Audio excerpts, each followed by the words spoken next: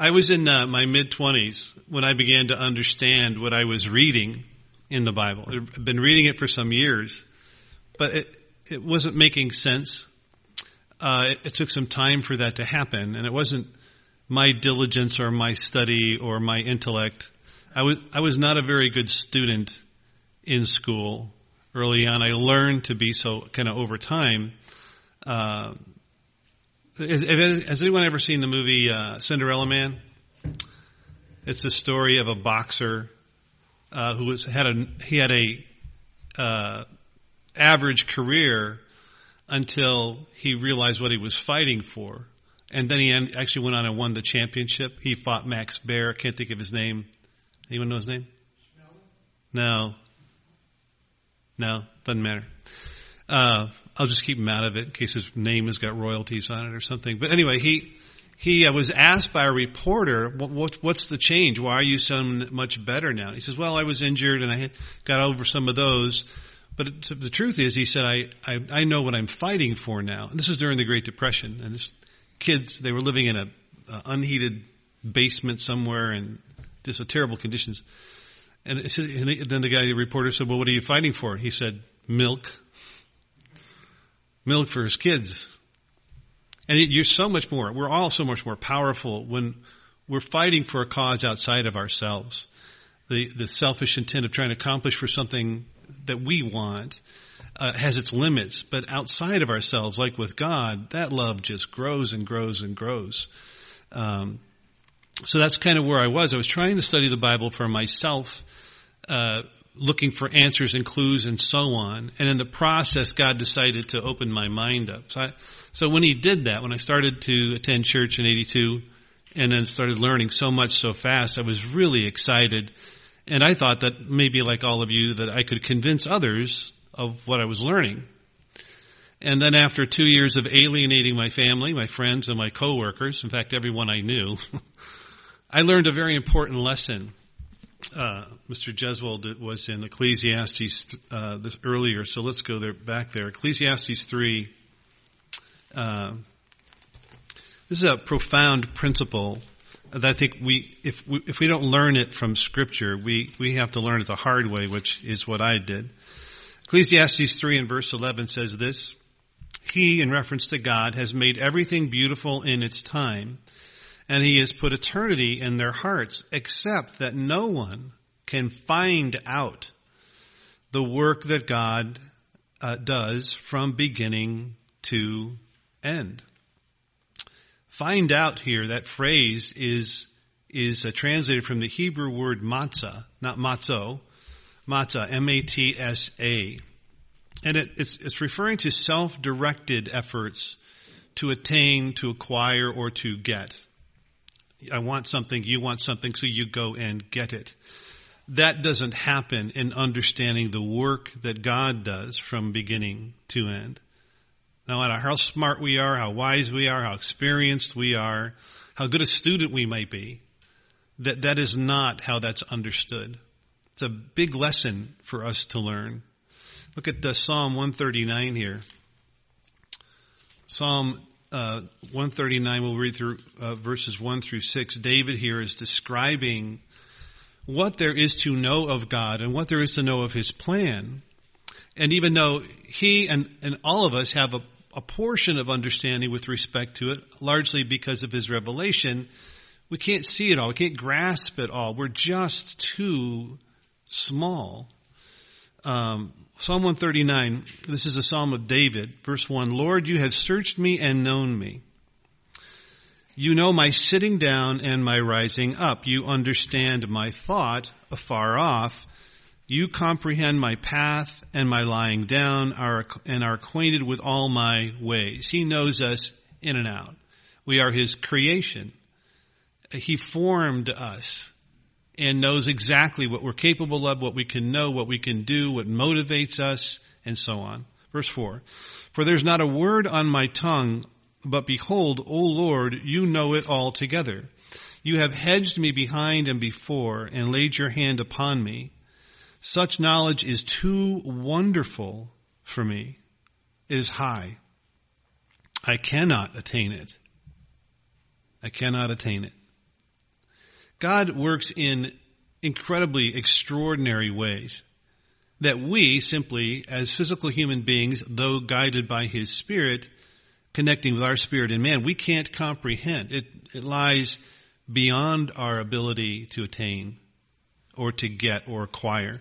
Look at Romans chapter 11 here now. Romans 11, we'll read verses 33 through 36. He's explaining here this transition of God working through Israel, ancient Israel, and now moving into the Gentile kingdoms of the world and selecting from everyone throughout the world, descendants of Israel certainly, but the door is opened up through Christ. We understand that. He will still be working with Israel, but for now they're blinded. They can't necessarily see what's going on. Verses 33 through 36 now. He says, "Oh, the depth of the riches both of the wisdom and knowledge of God," in reference to that plan to take the truth to the Gentiles. "How unsearchable are His judgments and His ways past finding out. For who has known the mind of the Lord, or who has become His counselor? Or who has first given to Him, and it shall be repaid to Him? For of Him and through Him and to Him are all things." Remember that. All things, in reference to Christ. And we'll read this a bit later. Christ belongs to God. We belong to Christ. All things belong to us. I want to relate it through that statement to what we'll read next. "For of Him and through Him and to Him are all things, to whom be glory forever. Amen." It is to God's glory to conceal a matter. We're told that in the Scriptures. And it's to our glory as kings, future kings and priests, to search it out. But we're not going to do that with our own wisdom and our own understanding. Unless God opens the mind, the wisdom of men is useless in understanding His mysteries, what He has chosen to conceal. The church at Corinth was very much infatuated by the wisdom of men, and they were personalizing that in the character of Apollos and of Paul. I like him, I like the way they teach, I like what they reveal, and so on. And it was hindering their appreciation for the revelation of God, which is what these men were assigned to do, commissioned to do. Let's go to 1 Corinthians 3 here. 1 Corinthians 3, we'll read verses 18 through chapter 4 and verse 1. So he's describing here the temple of God and how it is built and how all contribute to it. He mentions the separation that formed in them, reading in verses 4, 5, and 6 about how some were loyal to Apollos and some were loyal to Paul. He says in verse 6, "I planted, Apollos watered, but God gave the increase." He's trying to take the onus off of the messenger and put it on the one who sent the message. Not only, though, do we have a practice amongst humanity of killing the messenger. I don't know if I've ever shared this with you, but if you've ever been in the home office, in the cafeteria area, there's a pink hat sitting on it may not be there now, but there was for many years, on a shelf above where the coffee place was. And the hat said, "Don't shoot, messenger." No one wants to deliver bad news. Well, Paul was he suffered as a messenger, obviously. Apollos probably did as well. But the news was not his. The news was God's. And he wanted to solidify that connection there so that they would understand it and stop dividing over who they were going to follow. Because obviously we follow God through Christ. Verse 18. That's 1 Corinthians 3, verse 18. "Let no one deceive himself." So how you are adding to this temple, whether in things like wood, stubble, hay, and so on, or whether things that will last through a fire, which he talks about prior to this, whether you're adding in stone or in beautiful gems or something like that, silver and gold. If you're deceiving yourself, if you think that you are adding something to what God reveals. That usually happens to those who are in positions at the lectern, teaching, or in some position of authority within the church. God is the one that makes the connection. If God was not working in your mind and heart right now, nothing I could tell you would seep in. You would not understand anything. If we've all seen this happen, great speakers in the Church of God over the years that are not here anymore, who walked out the door thinking that they were a great teacher, thinking that they were very polished, or that they had the great wisdom or understanding or intellect that was figuring all this out for everybody. That was their charge from God, and then they became the focus of their own message, not the deliverer of God's. Let's read through this. Let no one, verse 18 again, let no one deceive himself. If anyone among you seems to be wise, it says in this age, the wisdom they're referring to here is the wisdom of men, not the wisdom that God imparts. If anyone among you seems to be wise in this age, let him become a fool, that he may become wise. What does that mean? It means to lower your opinion of your own knowledge, your own intellect and skill and experience, and truly see God for who he is. Or at least try from such a distant perspective, a small vision, small understanding, be overwhelmed by whatever piece of God can fit into your mind. And then let him speak through you. Let him work in your mind to reveal to you his truths, his mysteries. It's a mindset going on here that enables us to grow in the knowledge and the truths he's revealing, and one that does not.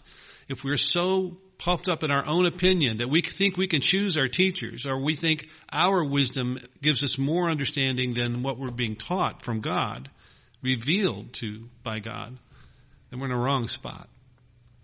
Verse 19, for the wisdom of this world is foolishness with God.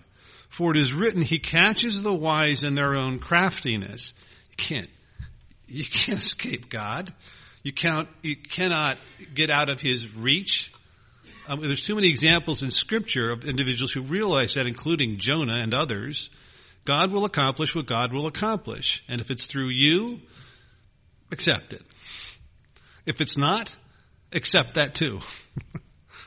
His will be done. Verse 20. And again, the Lord knows the thoughts of the wise, that they are futile. They're vain. They're vain. We're so small. We're so ineffectual. We can't really do the things we think we can do. This is an attitude of pride that this world, run by the king of pride, Satan himself, foisters on us, and we got to be aware of it. Verse 21, therefore let no one boast in men, Apollos, Paul, anyone else, for all things are yours. Remember what we just quoted? All things are ours, Paul is saying. What is he meaning here? Verse 22, whether Paul or Apollos or Cephas, they're all yours. God empowered them to teach you. Or the world or life or death, the plan for each of us that God has, as we heard in the sermonette, nothing untimely from his perspective. He knows what he's doing. Or things present or things to come, all are yours. And you are Christ's, and Christ is God's.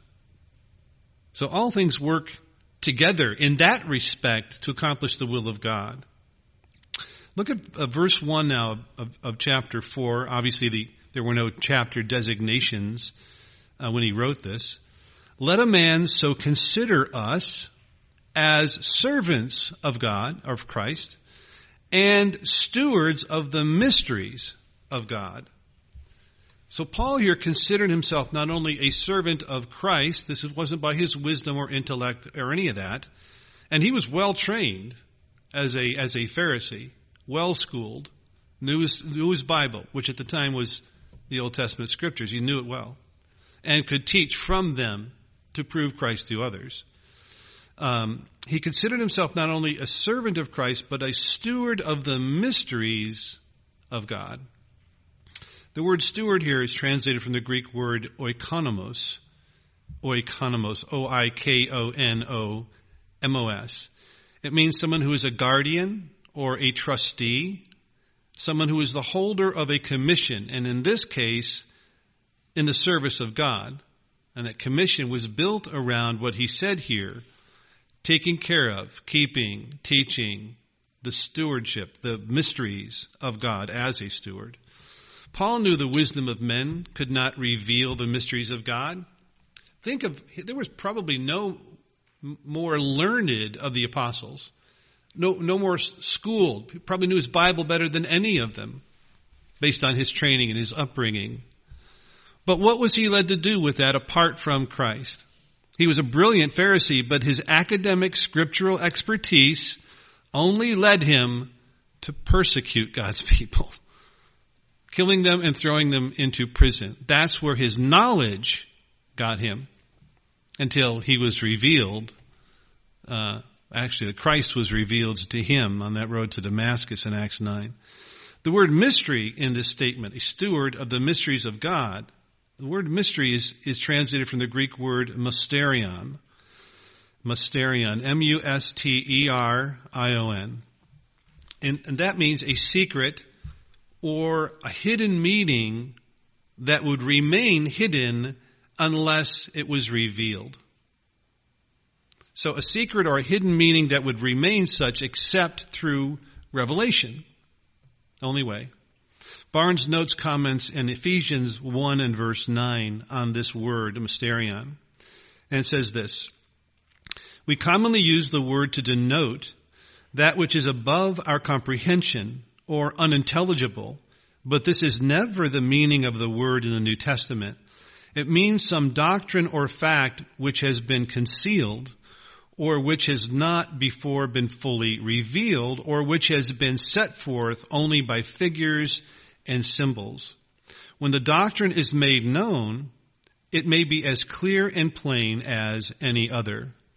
A mystery is something into which one must be initiated before it can be fully known. Let me repeat that. A mystery is something into which one must be initiated before it can be fully known. That was Barnes' notes. Paul uses this word many times in the New Testament, 27 in all, I think it was. But in 1 Corinthians 13 and verse 2, and you can also write down 1 Corinthians 13 verse 14 verse 2, I should say, 13:2 and 14:2 of 1 Corinthians. He's talking there about speaking in tongues, which we know means a foreign language, a language we do not understand.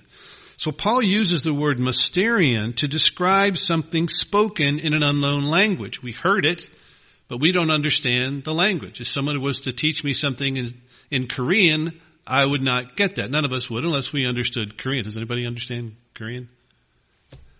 For some reason, my daughter Chelsea is studying Korean. I don't know why. She's just fascinated by symbolic language, I guess. In either case, you need to know something. You need to be initiated into Korean, be taught it, be trained in it before you could understand what was being said. In the same way, one must be instructed, initiated into a mindset, into an understanding to understand what God is revealing in his mysteries. The Bible, we used to say, is written in code. Have you ever wondered this? You could read the same exact scripture and talk about it with someone else and they see it completely differently. I'm not talking about in the faith, but somebody maybe outside of it. So you say, you go to the commandments and read the commandments and go, see, we're supposed to keep the Sabbath. Well, and someone says, that's not how I interpret that. What does it say? This is what it says. Okay? And you could do that with lots of different scriptures before you could tell that someone's not understanding. Why? Something's not being revealed. I didn't mean to make a wrestling move there. Sorry. Half of you have no idea what that means. Okay. See me afterwards. I'll explain this. A mystery of God remains unknown until he reveals it. And those he chooses to reveal it are two sets.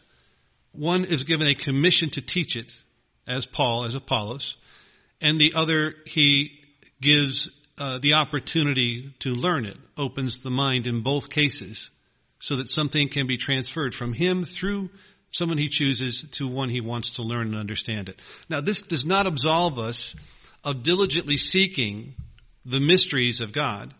To the contrary, once the mind is opened, it's like an empty stomach. It's desiring food. It wants something. It's like a dry sponge, and it soaks it all up.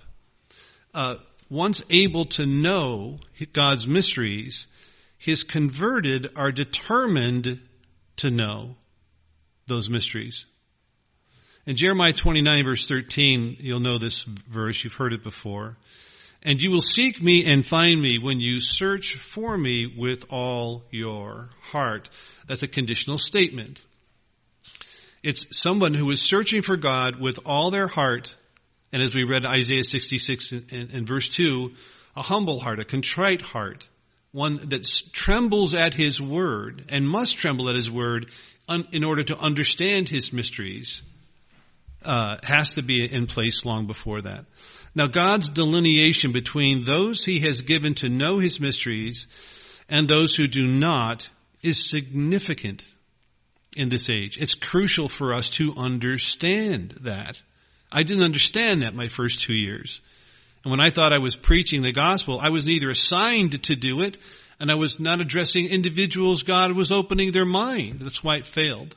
And it'll fail every time outside of that understanding. It's not just a privilege to know God's mysteries. It's a responsibility. One that we have to understand as his children in this age and as future kings and priests. He does not reveal them in vain. These are incredibly special things to understand, as we will see today, and that I hope to develop in the coming weeks. Today, I'll begin a series of sermons reviewing the 14 mysteries of God in the New Testament that he has chosen to reveal to his elect. That he shares these with us at all is something that we must fully respect and appreciate. They have implications for our calling, our election, and our faithfulness that founds our involvement in God's plan for all of humanity that we should be deeply absorbed in. With this opening sermon, I thought I should focus on the importance of God's revelation of these 14 mysteries, and then we will get into them in the coming weeks. I hope to do some combining, but depending on the depth that God reveals, we may have to take a sermon for each one. So strap up your boots. It's going to be a fun winter. Let's look here at the privilege of God's revelation. This is, and again, something we need to understand.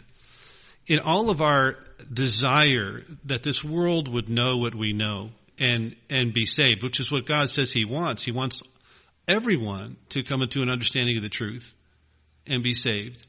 But there is a process in which that is done, a staged process that we must work within. We can't circumvent that. Look at John 12 here. John 12, we'll read verses 34 through 50. This is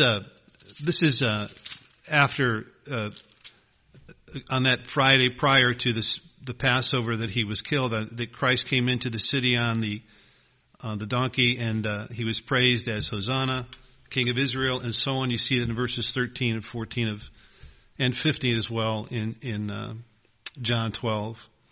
But he starts explaining to them that he was predicting his death. He came to die, not to be made king. And they asked him a question in verse 34. Let's start there. John 12:34. The people answered him, "We have heard from the law that Christ remains forever.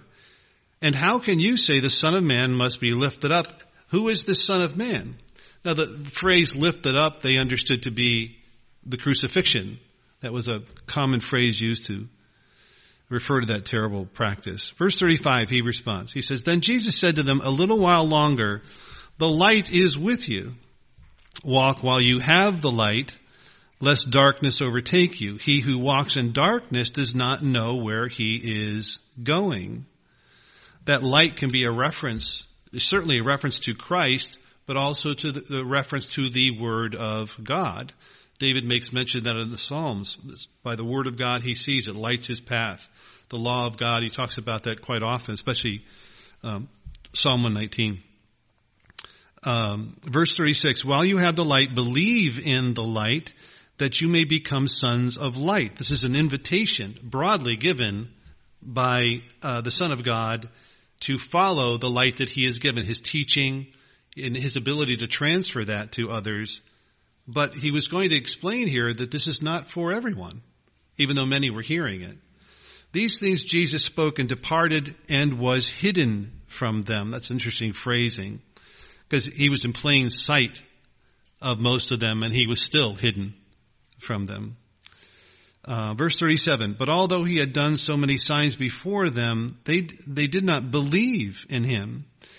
The belief in Christ is not dependent on the signs he does for us, the miracles he performs, healings, and so on. Verse 38, that the word of Isaiah the prophet might be fulfilled, which he spoke, Lord, who has believed our report, and to whom has the arm of the Lord been revealed? We covered these in a Bible study prior to the Passover. That's Isaiah 53 and verse 1, talking about the servant mindset, the servant's duties and so on, servant songs.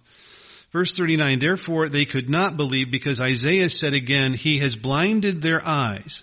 God has blinded their eyes and hardened their hearts, lest they should see with their eyes, lest they should understand with their hearts, and turn so that I should heal them. These things Isaiah said when he saw God's glory, and spoke of him, the Son of God, in prophesying how he would die and suffer and so on. Isn't this fascinating that God was deliberately leaving the minds of some blind, or eyes blind, and their hearts hardened? In other words, their minds could not understand. And he was not enabling them to understand. Why is that? Lest they should see with their eyes. Because when they see, they're going to be held accountable for what they saw. This is serious. Or when they hear and understand, they're going to be held accountable for what was revealed to them by God through Christ. There was a response that demands to be happen. There's a response that God demands. He expects it. And it's a response we all understand in being revealed, these truths. Verse 42. Nevertheless, even among the rulers, many believed in him, but because of the Pharisees, they did not confess him, lest they should be put out of the synagogue, for they loved the praise of men more than the praise of God. There are all kinds of elements and obstacles in this world that try to encourage us to trade off. Yeah, God revealed this, but I don't need to understand that in all its implications. I've got work to do. You know, I got to repair the gutters. I got this big project I'm working on at work, or I've got all these other issues and things that I got to take into here and now. The value comparison between what God's revealing and what they want to do or can do in this age is completely unbalanced. There's not an appreciation for the understanding that's been given. Verse 44, then Jesus cried aloud and said, he who believes in me believes not in me, but in him who sent me. There's a direct connection in those two. We should never try to separate them. Who does what? Who's one's duties? Who said this? Who said that? They are one. One.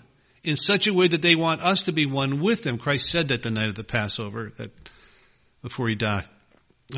Verse 45, and he who sees him who sent me. I have come as a light into the world, that whoever believes in me should not abide in darkness.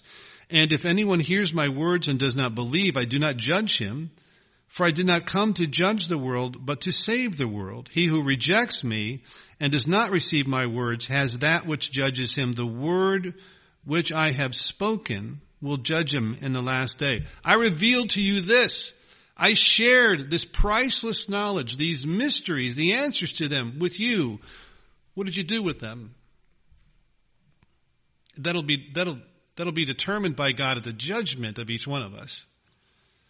Verse 49, for I have not spoken on my own authority, but the Father who sent me gave me a command that I should say and what I should speak. what I should say and what I should speak. And I know that his command is everlasting life. Therefore, whatever I speak, just as the Father has told me, so I speak. The entirety of humanity can be organized into two camps.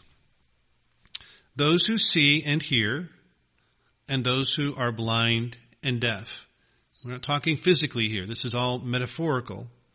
It is Christ that brings the light for people to see and cease in their blindness spiritually.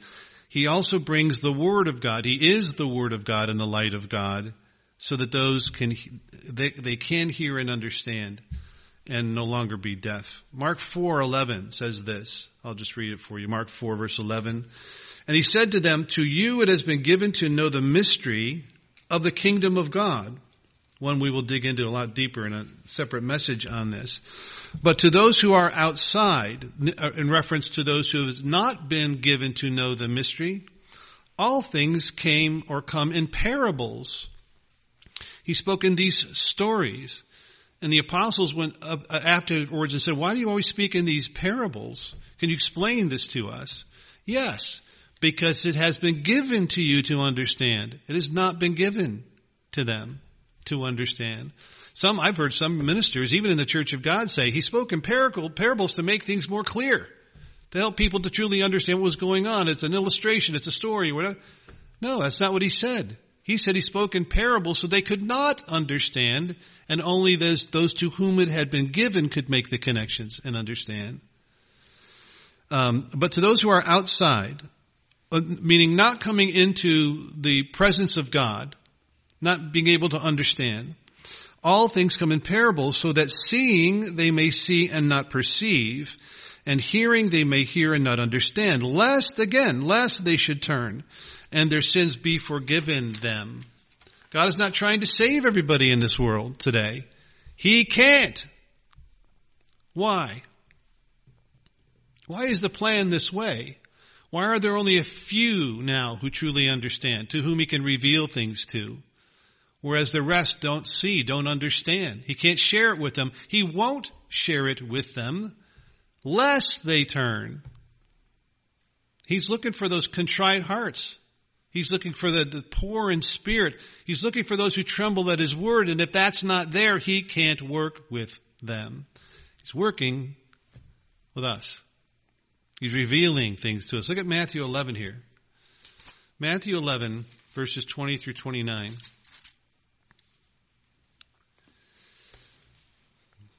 He is making reference here to John the Baptist and the preaching that some of the cities around him, Capernaum and others, were not listening. They weren't repenting.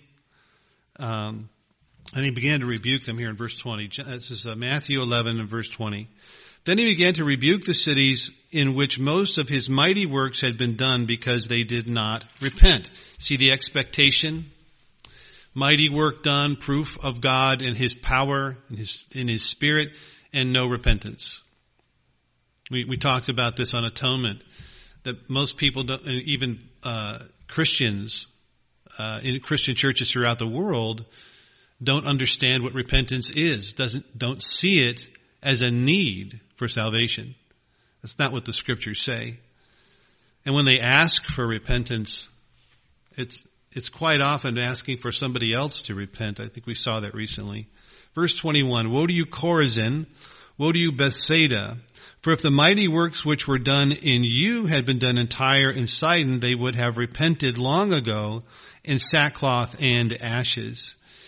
But I say to you, it will be more tolerable for Tyre and Sidon in the day of judgment than for you. And you, Capernaum, who are exalted to heaven, will be brought down to Hades. For if the mighty works which were done in you had been done in Sodom, it would have remained until this day. But I say to you that it shall be more tolerable for the land of Sodom in the day of judgment than for you. This is a very eye-opening comparison that's being made here. I mean, these are the horrors of Sodom. If they had repented, if they had changed their ways, they would still be in place. But these other ones were rejecting the very King of Kings. Verse 25. And at that time Jesus answered and said, I thank you, Father, Lord of heaven and earth, that you have hidden these things from the wise and prudent and have revealed them to babes.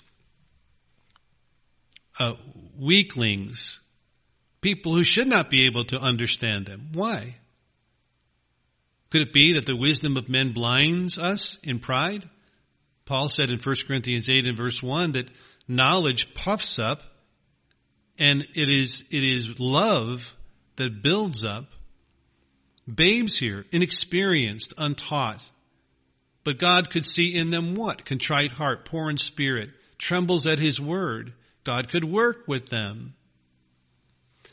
You have hidden these things from the wise and prudent and revealed them to babes. Knowing God's mysteries is not a matter of human intellect.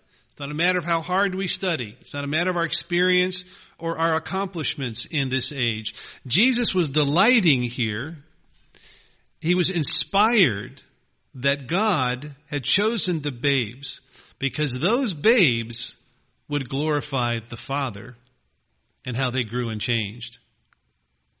When they received those mysteries, when God opened their mind, they would be led to repentance and heaven would rejoice. He was rejoicing here and recognizing that when you take somebody, the weakest of the world, the ones who can't possibly make it, the rest of the world, the wise ones and the intellectual ones look down on because why would anyone ever choose them for this incredible position to be a king and priest along Christ's side at his return? Well, this action would put them to shame. Let's continue reading. Even so, Father, for so it seemed good in your sight. All things have been delivered to me by my Father, and no one knows the Son except the Father. No one knows the Son except the Father, nor does anyone know the Father except the Son, and the one to whom the Son wills to reveal him. Christ knew what to look for. He understood what God was looking for. And he would choose how to reveal the Father to an individual who would accept that revelation. And they wouldn't be depending on how well they were taught in school or any of the abilities or skills that they experienced in their life or developed. They wouldn't rest on that at all because they saw themselves as a babe, incapable of it, humble, teachable, trembling at the word of God. Verse 28, come to me, all you who labor and are heavy laden, and I will give you rest. Take my yoke upon you and learn from me, for I am gentle and lowly in heart, and you will find rest for your souls. For my yoke is easy and my burden is light. So it's not a difficult thing to understand when the mind is open. It's all the obstacles we put in place, our own perspective of wisdom, understanding, skills, and abilities that deny us the ability to see. And God just chooses not to work through those. Because until that drops, until our own free moral agency accepts this path to move on to holy, righteous character, He can't work with us. That's why we're a small group now. Doesn't deny anyone the same opportunity, maybe to the first resurrection, the better resurrection, but not into the family of God. Eventually, everyone will have their opportunity. We know that. Knowing God's mysteries, again, is not a matter of intellect. We, brethren, are the least likely that anyone in this age would expect to be chosen for this privilege, right? I know my family is amazed at it. Part of the reason I had a hard time reaching them was because I was not a very good son or brother growing up. I mean, I had all the issues everybody else had, lying, cheating, stealing, whatever. And they were looking at me and go, Brian, have you forgotten who you are? No, I haven't forgotten. I buried that guy. He's dead. I'm a totally new person. Yeah, right. Now, something in the last 38 years has shown fruits to them, but they're not making the connection. You know, when many of my family is getting into trouble in a lot of different ways, broken families, all these kinds of things, they're not seeing that, you know, God has preserved me and my family from all of that stuff. They will in time. When God opens their mind, they'll see it. Let's go to 1 Corinthians 2 here. 1 Corinthians chapter 2, I'd like to begin reading in verse 26, we'll read through verse 31. We usually turn here to discuss how God's Spirit works with our spirit and man to help us to understand and grow in character and so on. 1 Corinthians chapter 2 and verse 26. I'm sorry, that's not right.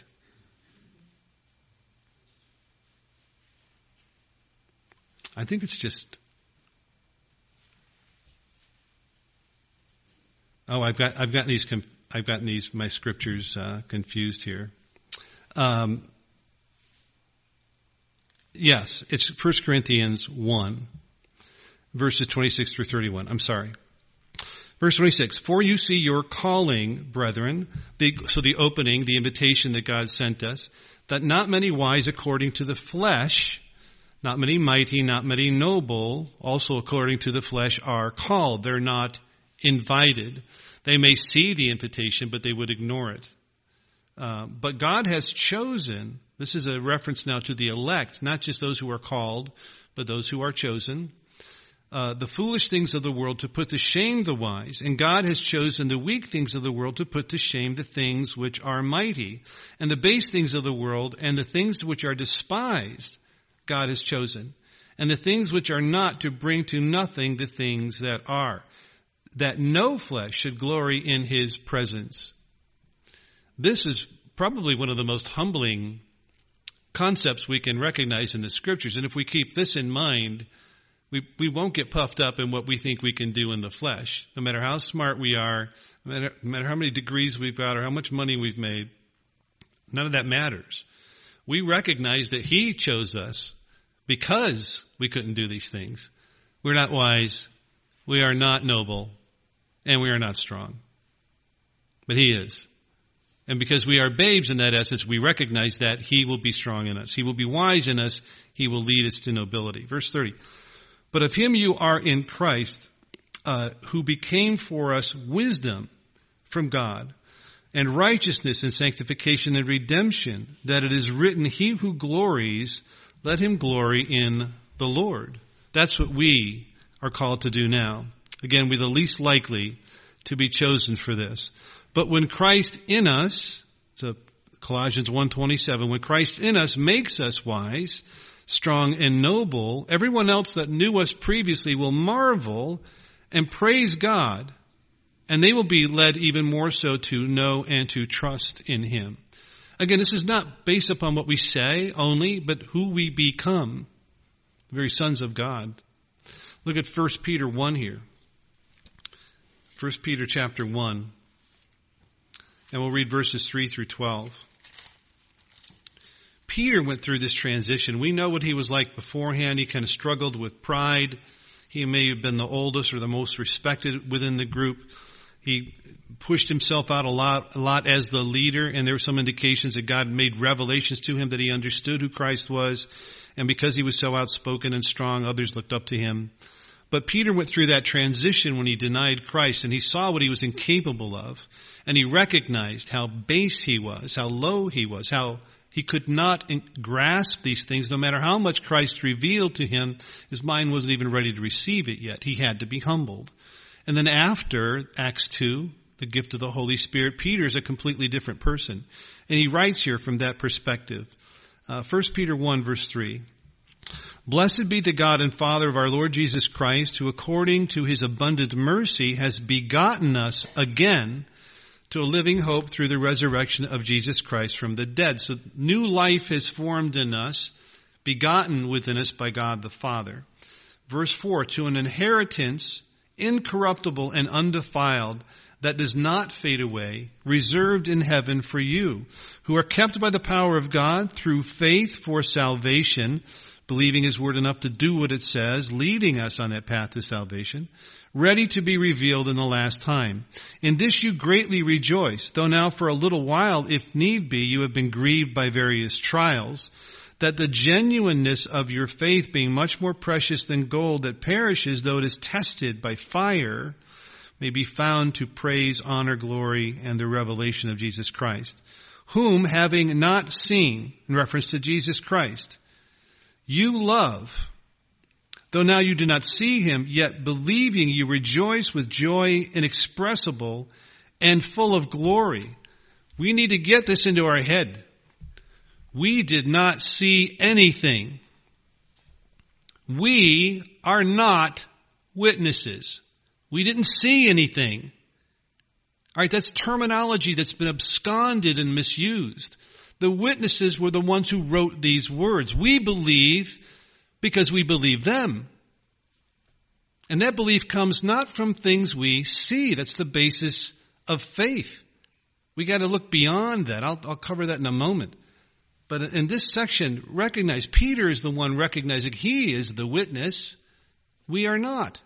You certainly need to be, as Peter says later in this chapter or this book, that we need to be ready to give a defense to people who ask us for the reason of the hope. But that doesn't make us a witness. We didn't see anything. Where do we point people who want to know what we believe? Do we tell them a story of what we saw, or do we point them to the Word of God? Here's what it says. Well, why do you believe that? Let me tell you why I believe that. We point them to God through His Word. That is our service. That's how we serve God in this age. We don't take that upon ourselves. That's assigned. Remember I said earlier, God assigns those. A commission to teach. Paul referred to himself and Apollos, but could have been generally referring to all of the apostles. When that position is assigned, it's expected to be fulfilled. It's not expected to be absconded by somebody who just wants to do it, who thinks it's a good idea, like I did my first 2 years. I caused more harm than good. Now, was I innocent or just naive? I think I was proud of what I knew, and I explained it all wrong. Maybe God had designs, but maybe to work with them, but maybe I just messed all that up. I don't want you to have to live with something like that. Verse 9, receiving the outcome or the end of your faith, the salvation of your souls. That is the outcome. Of this salvation, the prophets have inquired and searched carefully, who prophesied of the grace that would come to you, the favor that God would give to us in revealing these mysteries to us. All right, they didn't understand it all. They penned it down as God inspired them to do so, word for word. Of this salvation, the prophets have inquired and searched carefully. The indication there is they did not know. They may have known something, some of it, but not all. Not to the extent that we have been revealed. Verse 11, searching what manner of time the Spirit of Christ who was in them was indicating when he testified beforehand the sufferings of Christ and the glories that would follow. To them it was revealed that not to themselves but to us they were ministering the things which now have been reported to you through those who have preached the gospel to you by the Holy Spirit sent from heaven, things which angels desire to look into. Do we recognize, brethren, the full privilege that we have in what God has revealed to us? Or do we just take the revelation of the answers to those mysteries for granted? Maybe prior to this study, I did not know all of them. And I hope to share them with you to help us all appreciate them. Peter here is trying to impress upon us the value of the things which have been revealed to us. Though the prophets and even the angels did not understand fully, brethren, we do. In these 14 keys, these 14 mysteries that God has revealed, we understand them. Even those who penned them down didn't understand them fully when they did. God's servants desired greatly to investigate into what God was doing, but it was not given to them then. It is given to those privileged to be called his friends. Abraham was called the friend of God. You remember when the Logos was going with a couple of angels to destroy Sodom and Gomorrah? And the one who became Christ, the Logos, is wrestling with himself. Should I reveal this to Abraham? He's my friend. Should I reveal this to my friend? And he chose that he would do this. Christ said this in John 15, verse 15, talking to those who would become his apostles in that upper room and at that Passover service. John 15:15, he said, "No longer do I call you servants, for a servant does not know what his master is doing. But I have called you friends, for all things," there's that phrase again, "for all things that I have heard from my Father, I have made known to you." Call them then his friends. In John 20 and verse 29, Christ said this. Let's turn there. I was just going to make reference to that, but let's turn there. It's a very important scripture. John 20 and verse 29. This is after Thomas had doubted whether or not the apostles actually saw him. And I think that was potentially even planned. Maybe he was just given other duties or so on, and when he did show up and he couldn't see, to teach us this lesson, Jesus said to him, "Thomas, because you have seen me, you have believed. Blessed are those who have not seen and yet have believed." Who's that? That's us. That's us. We are blessed that we did not see, but we still believe. That's faith, brethren. Hebrews 11 verse 1, that's faith. We were not witnesses to these things, but God had them preserved for us so he could reveal them and more to us. These are incredible mysteries. Angels and prophets have desired to understand that we now understand by his revelation through his apostles and other writers of the scriptures and his Spirit within us. Let's look at now the responsibility of God's revelation. This isn't just a privilege for us. We have a responsibility to receive these and respond to them, these mysteries of God. Look at 1 Corinthians 2 again. 1 Corinthians 2. Actually, we looked at 1 Corinthians 1. I should change that in my notes. 1 Corinthians 2 now. Let's read verses 1 through 16. Paul writes, "And I, brethren, when I came to you, did not come with excellence of speech or of wisdom, declaring to you the testimony of God." In fact, there's some indication in the scripture Paul was a boring speaker, better writer, certainly gifted in understanding and wisdom and teaching and so on, but put people to sleep, even killed people. I mean, I go long, but I haven't killed anybody yet that I know of. But no problem, God resurrected him. Verse 2, "For I determined not to know anything among you except Jesus Christ and him crucified." So Paul has all this incredible knowledge of the scriptures. But he saw how his own understanding and wisdom and how his pride in those scriptures led him to persecute and kill God's people. So he's focusing all on Jesus Christ, all on Jesus Christ. This is not just a Jewish thing anymore. Okay, this is for the entirety of the world, a plan for all of humanity. And the hinge pin, the focus point here was Jesus Christ. Verse 3, "I was with you in weakness, in fear, and in much trembling." I'm obviously very moved when I see people at the lectern that are overwhelmed that God is using them to teach you. It hits me. I mean, I know sometimes you guys look at me and go, "What in the world is he tearing up for?" That's usually what it is. It has nothing to do with the sad story I'm telling or anything, but in an acknowledgement that God, why would God use me? I'm one of you. I'm one of the base things. I got no degrees in theology. I have no specific training except for what you are all receiving, and I'm trying to share that with all of you, but as God enables me to do so. But that's one of the major things that chokes me up. The character that we are supposed to have or be shooting for, to be able to teach, and knowing I fall so far short of that. In either case, let's keep reading here. "And my speech," verse 4, "and my speech and my preaching were not with persuasive words of human wisdom, but in demonstration of the Spirit and of power." Those are not tangible, physical things. There has to be an association in a mind led by God's Spirit to associate something the Spirit is doing, revealing, that they assigned that to it. And not to the man. Remember, he later on in this chapter, he talks about that. Verse 5, that your faith should be in the wisdom of, that your faith should not be, actually, in the wisdom of men, but in the power or the Spirit of God. That's a big distinction that we have to make. The flesh will always be at war with the Spirit. He talks about that through this chapter. But faith is not seen in the wisdom of men. It is lived in the Spirit of God.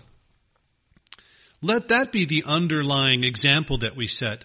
And anyone who approaches this lectern or in any position to teach God's people, let that be the core of what we're understanding and doing. Faith is lived in the Spirit of God. It is not seen by the wisdom of men. That's Hebrews 11:1. Faith is not seen. Verse 6. However, we speak wisdom among those who are mature, this is spiritually, yet not in the wisdom of this age or of the rulers of this age who are coming to nothing, but we speak the wisdom of God in a mystery. There's that word again, mysterion. We speak the wisdom of God in a mystery, and we'll talk about the wisdom of God and how it is mysterious to this world. The hidden wisdom of God ordained before the ages for our glory, which none of the rulers of this age knew, for had they known, they would not have crucified the Lord of glory. You see that connection to a much bigger plan? That has to have these stages. But as it is written, eye has not seen, nor ear heard, nor have entered in the heart of man the things which God has prepared for those who love him. But God has revealed them to us through his Spirit. For the Spirit searches all things. There's that reference again. Yet, yes, the deep things of God. The deep things of God. For what man knows the things of a man except the Spirit in the man which is in him? He's using that here simply as an example.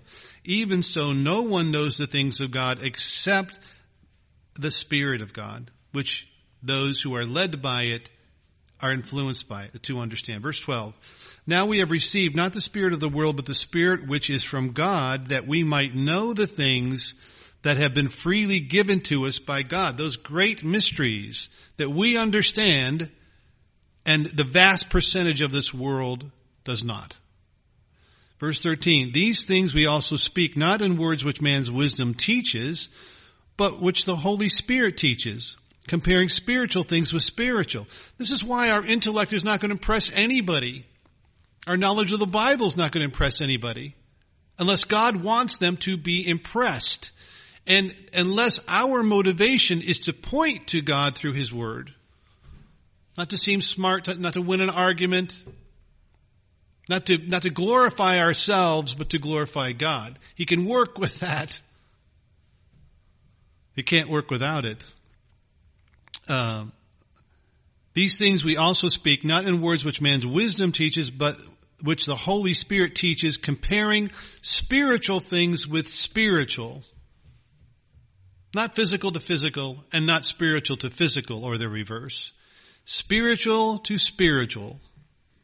Principles. Laws that are being ingrained into who we are.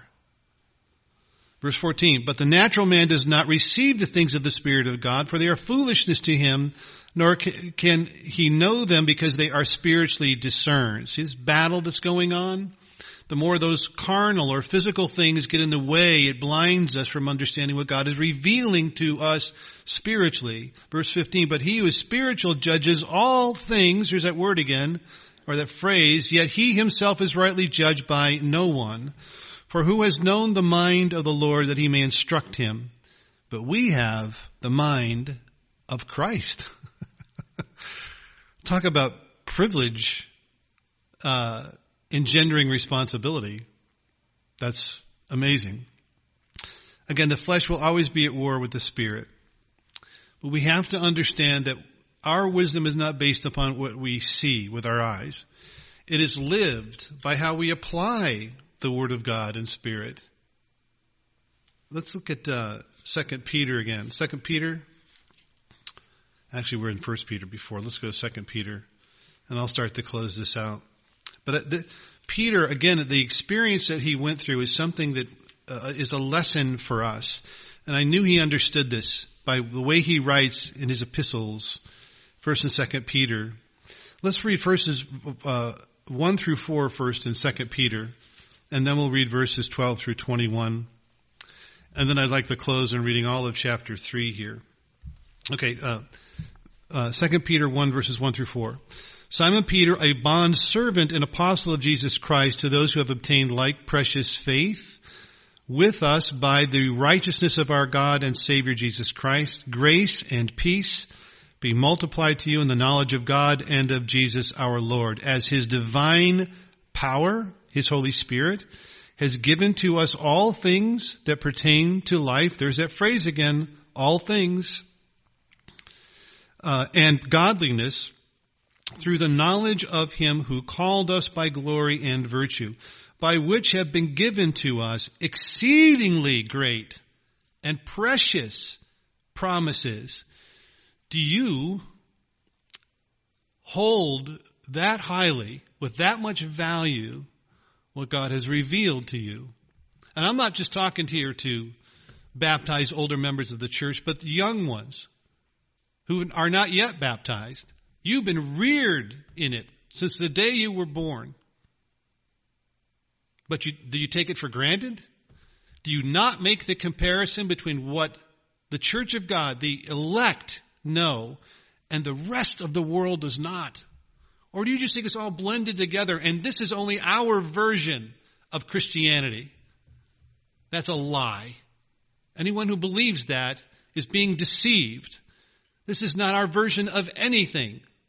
And God does not have versions where some keep a Sunday and some keep a Sabbath, or some keep Christmas and some keep his holy days. They don't understand.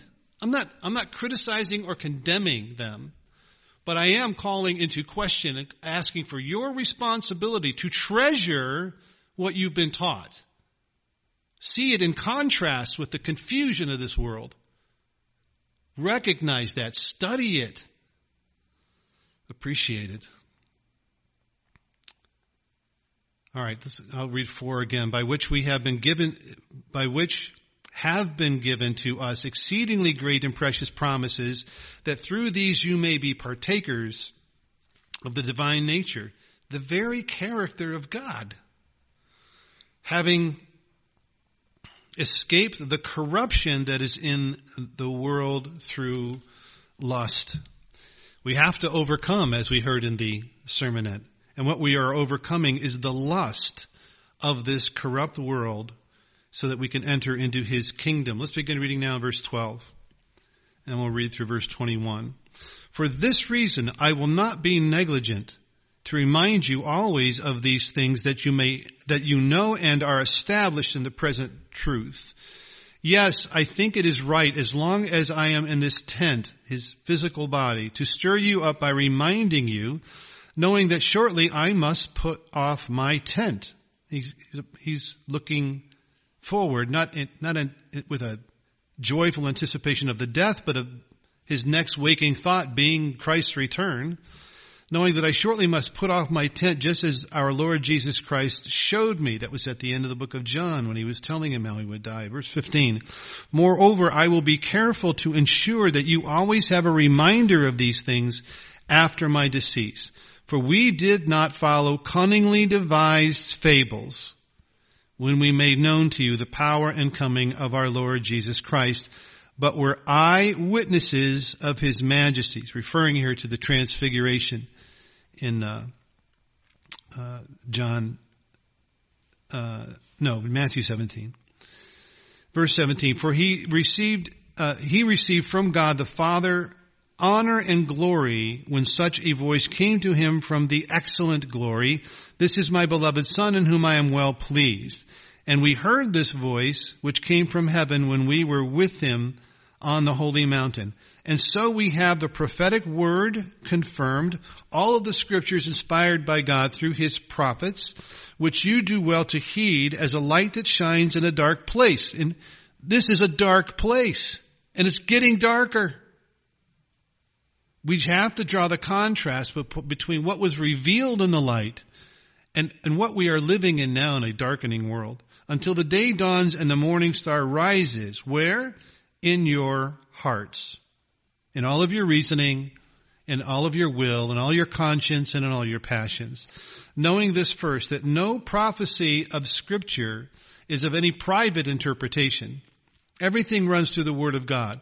The Bible interprets itself. These are rules of study that we have practiced for years.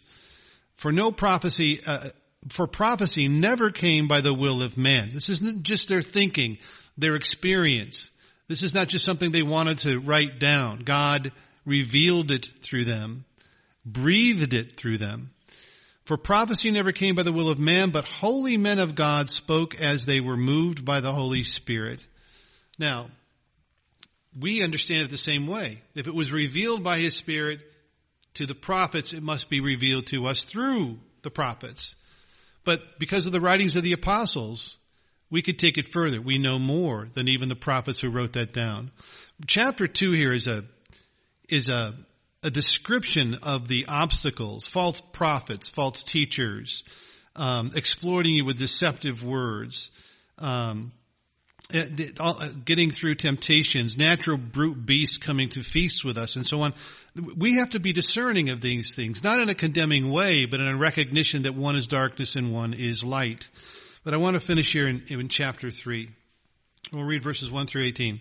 He says, Beloved, I now write to you this second epistle, in both of which I stir up your pure minds by way of reminder, that you may be mindful of the words which were spoken before by the holy prophets, and of the commandment of us, the apostles of the Lord and Savior, knowing this first, that scoffers will come in the last days, walking according to their own lusts, and saying, Where is the promise of His coming? For since the fathers fell asleep, all things continue as they were from the beginning of creation. None of that matters. Show me something. I want to see something. I'm not going to believe what I can't see. Where is all the stuff that was supposed to happen? And it's just a big mystery. Is it? Yeah. But is it to us?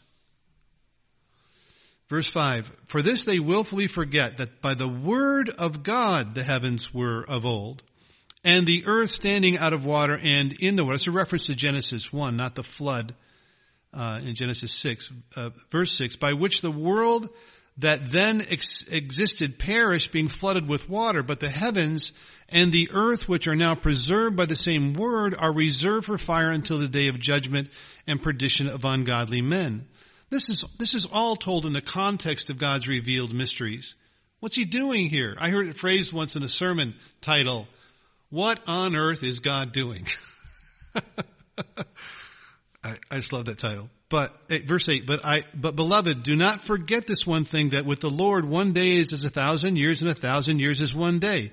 The Lord is not slack concerning His promise, as some count slackness, but is long-suffering toward us, not willing that any should perish, but that all should come to repentance. So His plan has to be staged in such a way.